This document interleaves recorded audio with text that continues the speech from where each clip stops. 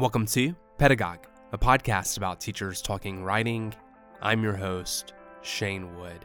In this episode, Tamika L. Carey talks about cultural rhetorics, African American rhetorics, teaching Black women's writing at a predominantly white institution, rhetorical impatience, and rhetorical healing and wellness. Tamika L. Carey is an interdisciplinary scholar and teacher whose work focuses on African American rhetorics and literacies, feminist rhetorics, Black women's writing and intellectual traditions, and the memoir. She is the author of Rhetorical Healing, the Re-Education of Contemporary Black Womanhood, a project that earned her the 2019 inaugural book series Scholar Award by D-Black. Her essays appear in venues such as Rhetoric Review, Enculturation, Signs, and Rhetoric Society Quarterly. She is currently an associate professor of English, a faculty affiliate in the Department of Women, Gender, and Sexuality, and a Donkey and Castine Fellow in the Institute of Practical Ethics and Public Life at the University of Virginia. Tamika, thanks so much for joining us. Your research and teaching focus on cultural rhetorics, African American rhetorics, feminist rhetorics, and Black women's intellectual histories and writing traditions. Do you mind talking more about your approach to teaching writing and what this looks like in the classroom? I entered graduate school with some background as a high school English teacher, and during my time, I was able to study cultural rhetoric traditions and feminist rhetoric traditions, and those two lines of research allowed me to develop new questions about African American rhetorics and Black women's writing. Namely, I was able to interrogate the spaces where a lot of knowledge making was happening. I developed frameworks for understanding the literacies that could be taking place in sites like the Black church. I developed critical ways to think about extracurricula, forms of instruction. We might now call them social construction, but I come from traditions where maybe we would call it home training. And so to develop that apparatus of looking at these messages, these lines of argument, certain genre formations, that allowed me to really make home a site of my research a lot, and to really think deeply about what are the consequences of the messages that circulate within and beyond Black communities. I kind of, love to think about hard questions like what's being served, how is a community being formed and sustained by this particular text. And so with that kind of research orientation, one of the ways that it translates into my teaching is that I own that we are going to think about subject formation a lot. Subject formation for the individual as well as the community, the kind of discourses, dominant discourses, and more invisible but equally potent messages that go into shaping how we understand who we are. And then we move from there and think about action taking, knowledge making, and community sustaining resources. And so we study histories of rhetoric. In my undergraduate African American rhetoric classes, we walk sometimes all the way from Equiano up to, Kamala Harris. And we think about the rhetorical traditions that these writers and rhetors and speakers are invoking to do so. In my African American women's rhetoric classes, we do a similar work. I think those are often a little bit more critical because I'm bringing an explicit feminist lens to that particular class. It's evident in my AFRAM rhetoric class as well, but I do have a little bit of a different set of objectives for myself when I'm teaching Black women's writing and rhetoric. And so one of the ways that I've articulated that critical focus, both in my research as well as in my teaching, is to look for the rhetorical consequence of a message. And I think when you are working with particularly undergrad communities, it's important, especially if you have a class that would be categorized as a cultural rhetoric class, to challenge students to think about, these these lines or these film that I watch over and over again, they are having a consequence in how my community functions and conceives of itself. And so we move again from action, knowledge, community sustaining, and also consequence. Tamika, do you mind sharing some texts or assignments you use in your African American women's rhetoric class? You mentioned positionality and identity. So I'm really interested in how students at UVA, which I believe is a pretty large PWI, engage with these texts and assignments. Maybe you could talk more about how you frame that class and guide those discussions given your institutional context. Absolutely. I call it I just referred to it as African American Women's Rhetorics, but it's on the books as Black Women's Writing and Rhetoric. And that is a class that I first developed at the University of North Carolina at Pembroke, and I've been evolving it through different institutions. And I was thinking about this recently. In different institutions, the class has functioned slightly differently. When I was working for the smaller UNC campus school at Pembroke, we focused a lot on histories of Black women's writing. When I got to the University at Albany, it seemed like we were doing much more with theory. So I had a complete assignment on the curriculum of Audre Lorde. So we looked at Sister Outsider as an essay that works within Jacqueline Jones Royster's concept of literacy as socio-political action. And we had students take each chapter and kind of expand and look at how is this a curriculum that is promoting a kind of Black women's radical feminist thought? And what are the rhetorics that go into the writing, circulation, and consequence of that? So I was doing that work before I brought this class to the University of Virginia. But it's interesting that you acknowledge that UVA is a very large PWI, does not have a high number of African American students. And so I remember the first time that I taught Black women's writing and rhetoric in my second semester, I felt a real responsibility to design the class in a way where I acknowledge the challenges of the undergrads in this space. And so we did the same kind of work that we do in the other iterations. We start by reading The Color Purple as a literacy narrative. We then back up and we learn rhetoric by looking at Shirley Wilson Logan's With Pen and Voice. And so, we're reading the Ida B. Wells, we're reading Anna Julia Cooper, we're studying the rhetorical traditions there. We move all the way up to Shirley Chisholm, Barbara Jordan, some of those figures, Angela Davis, June Jordan, some of your radical feminists of the 70s. We go to hip hop feminism. We're reading Joan Morgan. We bring in some Roxane Gay and others to look at the memoir as, again, a literate text. But the assignment that I developed for that group that I've been writing about recently is to cultivate a wellness kit, because it occurred to me, these are students, it was 2019, some of the challenges of UVA were still fresh in their minds. How can we use writing as a mechanism to understand and support themselves?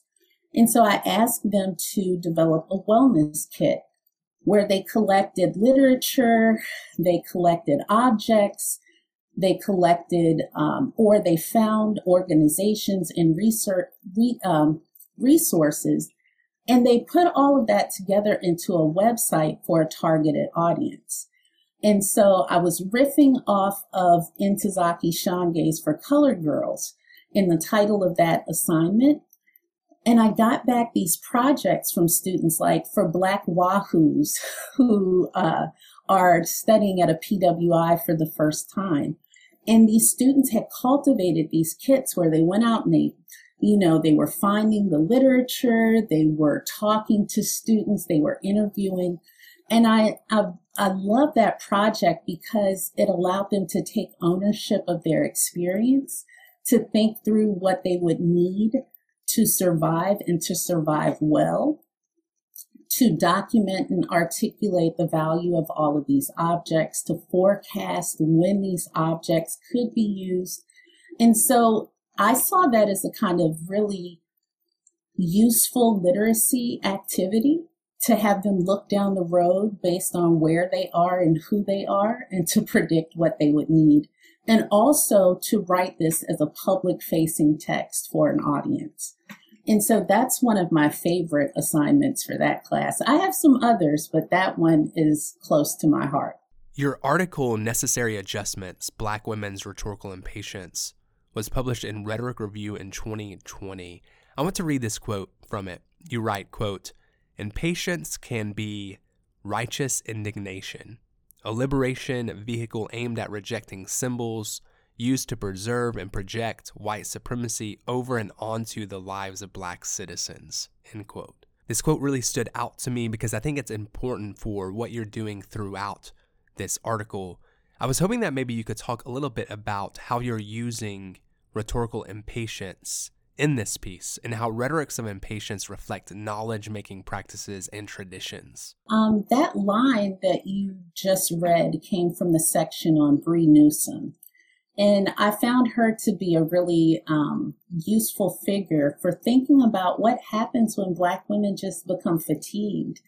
And that fatigue seems to boil up because they are positioned in these entrenched states of the status quo. Bree Newsom just got tired and climbed up and took down the Confederate flag.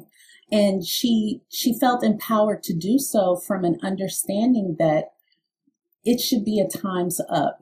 Like why is this flag still flying over the State House? And so thinking about those moments of just becoming fatigued to the point of exhaustion and trying to manipulate time is some of the work that I was doing in that article. Bree Newsom is one figure. I was also looking at Maxine Waters' viral moment of reclaiming my time and how the Congresswoman was really empowered to exercise something of a boss persona in those Senate hearings and in those congressional hearings. And so I wanted to, again, put that in a lineage of activism in order to think about when time is not moving or when, better said, when conditions are not changing fast enough for the sensibilities and the sense of justice that a group has. And so I'm hoping to push back against any illusion that there's a progress narrative. One of the arguments that I try to make is that impatience reflects a particular type of consciousness, an unapologetic stance, a form of, indignation and audacity, the sense that justice is already late. And if certain groups are just waking up to that, and I have to hurt their feelings or do something that is not coded as civil in order to raise attention and consciousness, so be it. It's a necessary adjustment. Yeah, and necessary adjustment seems like a slight departure from one of your other recent lines of research. I'm thinking here about your essay, A Tightrope of Perfection, the rhetoric and risk of Black women's intellectualism on display in television and social media. What brought you to that project, and how has that research informed your teaching? Well, necessary adjustments kind of interrupted some of the work that I had started to undertake after publishing Rhetorical Healing, the Re-Education of Contemporary Black Womanhood. Coming out of that project, I was really intrigued and scared, I should say, about the backlash that I was observing a lot of outspoken Black women intellectuals experiencing both in television, in social media, and in other venues. And so watching the political scientist and Professor Melissa Harris Perry essentially be called to deliver an apology felt like an opening for me as a rhetorician to think about what are the consequences when you have a group that is in many ways historically marginalized. They have these public platforms, but they receive death threats for what they're saying, and yet at the same time expected to perform and deliver public contrition as an apology. And so in a tightrope of perfection, I wanted to study, what is error? Is error functioning the same way for Black women? What seems to galvanize an audience to feel like they can take a punitive stance? And then what are the kind of logics and rhetorical violence that they commit when they want to pull someone into a place of issuing an apology? And so that has been dirty and uncomfortable work, simply because it does expose me to the racialized dynamics of accountability and call out culture and cancel culture. And that is a project that I am still undertaking in my research. One of the ways that I am bringing it into my teaching, though, is to address it from a different standpoint. Rather than having my undergrads and my students actually look at call out culture, because again, I'm not going to participate in traumatic experiences for my students. Instead, I designed a class called Writing, Regret, and Repair, because I wanted to think about the conception that an apology can be actually healing. I think there's a number of scholars, Aaron Lazar and others, who have made that claim. And so for me, a bridge between the first book and this one is whether an apology can be healing. And to interrogate that question, we've started studying vulnerability, shame, regret, and remorse. And so with first years at the University of Virginia, I'm currently reading Brené Brown and Irving Goffman and Harriet Lerner. And we are taking an identity-based approach to studying these large concepts of, who is made to feel more regretful in our culture?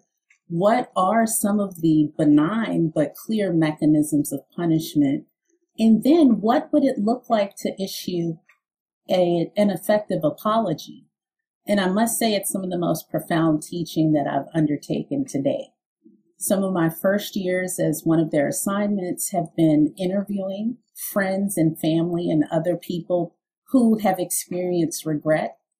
And the data that they're coming back to me with has been just profound. For example, I have a first year who decided that she wanted to interview her mother who lost a friendship. Her mother decided to study for the bar exam rather than go to her best friend's wedding. That friendship dissolved. My student interviews her mom, and my student was able to come back and say, sometimes we prioritize temporary identities, a contextual identity as a prospective lawyer over a long-term identity as a friend. And I thought, wow, this is a first year. And those insights make me happy that I'm looking at regret and repair. And it's just been useful to bring students into this question and ask them to think of themselves as researchers and to turn them loose and have them come back with these insights. It's been good. Do you think you could speak more to those insights from students? For example, how we measure sincerity in an apology, or even process authenticity in these kinds of rhetorical actions and responses? Yeah, and this is why the second unit of the class has been so fun for me, because I decided, okay, this is going to be the unit where we actually study the rhetoric of apologies. And as an application of that, I collected all of these case studies of public apologies. And I emphasized, okay, we're dealing with public figures, so keep that in mind. But I had them break into groups and, study a Taylor Swift apology, an Ellen DeGeneres apology, the Gayle King apology. And the things that they came back with when they were looking at these apologies as responses to another speech act or another error has been really useful because they've started to think about motives, social face, things of that nature. It's interesting how critical so many of them are, but at the same time, why would I say it's interesting? Our young people are very awake to the world. But yeah, reading them as responsive speech acts has been illuminating. And this has been something else that I've had to refine in my pedagogy, because teaching writing, regret, and repair as a first-year class within our rubric here at EVA of a writing identities kind of framework, I spend maybe the first 5 weeks of the class developing critical terminology for thinking of ourselves as citizens in the world.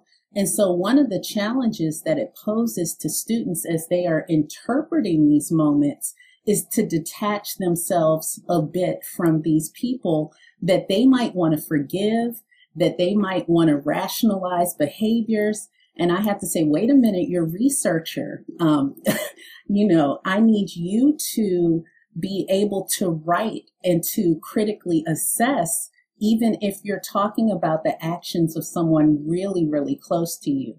And that's been a productive challenge for the students, especially those ones that always want to interview a parent. And I tell them, you're writing about your dad. This is going to be a challenge.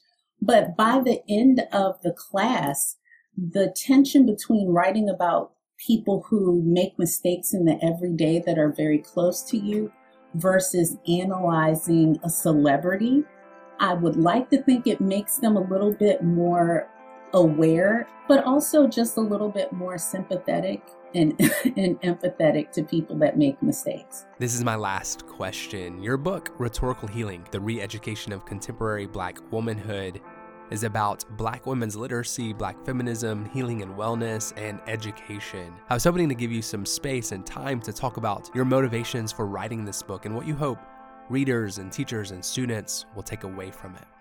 I was having a conversation yesterday in my graduate seminar on Black women's rhetorics about the tension of critiquing these messages that circulate within your communities. And I referenced the late Bell Hooks' book, Yearning, and how she does talk about sometimes that challenge of speaking to that which is so close to you. And that was one of the tensions that I wanted to explore in Rhetorical Healing. Books like The Color Purple and For Colored Girls, they were entrenched in the reading lives of my mom and my aunts as a child. And so 10 years, 15 years later, when there's the emergence of this industry of all of these books that appear to respond back to the narratives of Walker and Morrison and Sean Gay, I thought, what a way to both theorize how Black writers respond to crisis within their communities, how they devise learning curricula, and how they develop genres and books that would attract and intervene in the problems of Black women, but also what a challenge and a mandate to think critically about what these arguments and these discourses do and what they invite when they circulate and kind of cross over. And so it's the work of theorizing what's at home, but asking the consequences of it, and then also tracing the circulation beyond just the contained spaces of Black communities. And so I've been thinking a lot recently about these lay relationship teachers that seem to be all over the place on TikTok and on YouTube. And I was thinking, yes, maybe I should revisit this in light of someone like Kevin Samuels, who has built a whole platform on teaching and ranking Black women in terms of being high quality or not. It's not necessarily healing, but I could see some of the adoption of the same rhetorical strategies. And so if anything, I hope Rhetorical Healing as a critical project makes us more acute of when patterns and strategies can be hijacked. But also as a life project, I just want to keep thinking about what it means to be well and to focus on care. Thanks, Tamika. And thank you, Pedagogue listeners and followers. Until next time.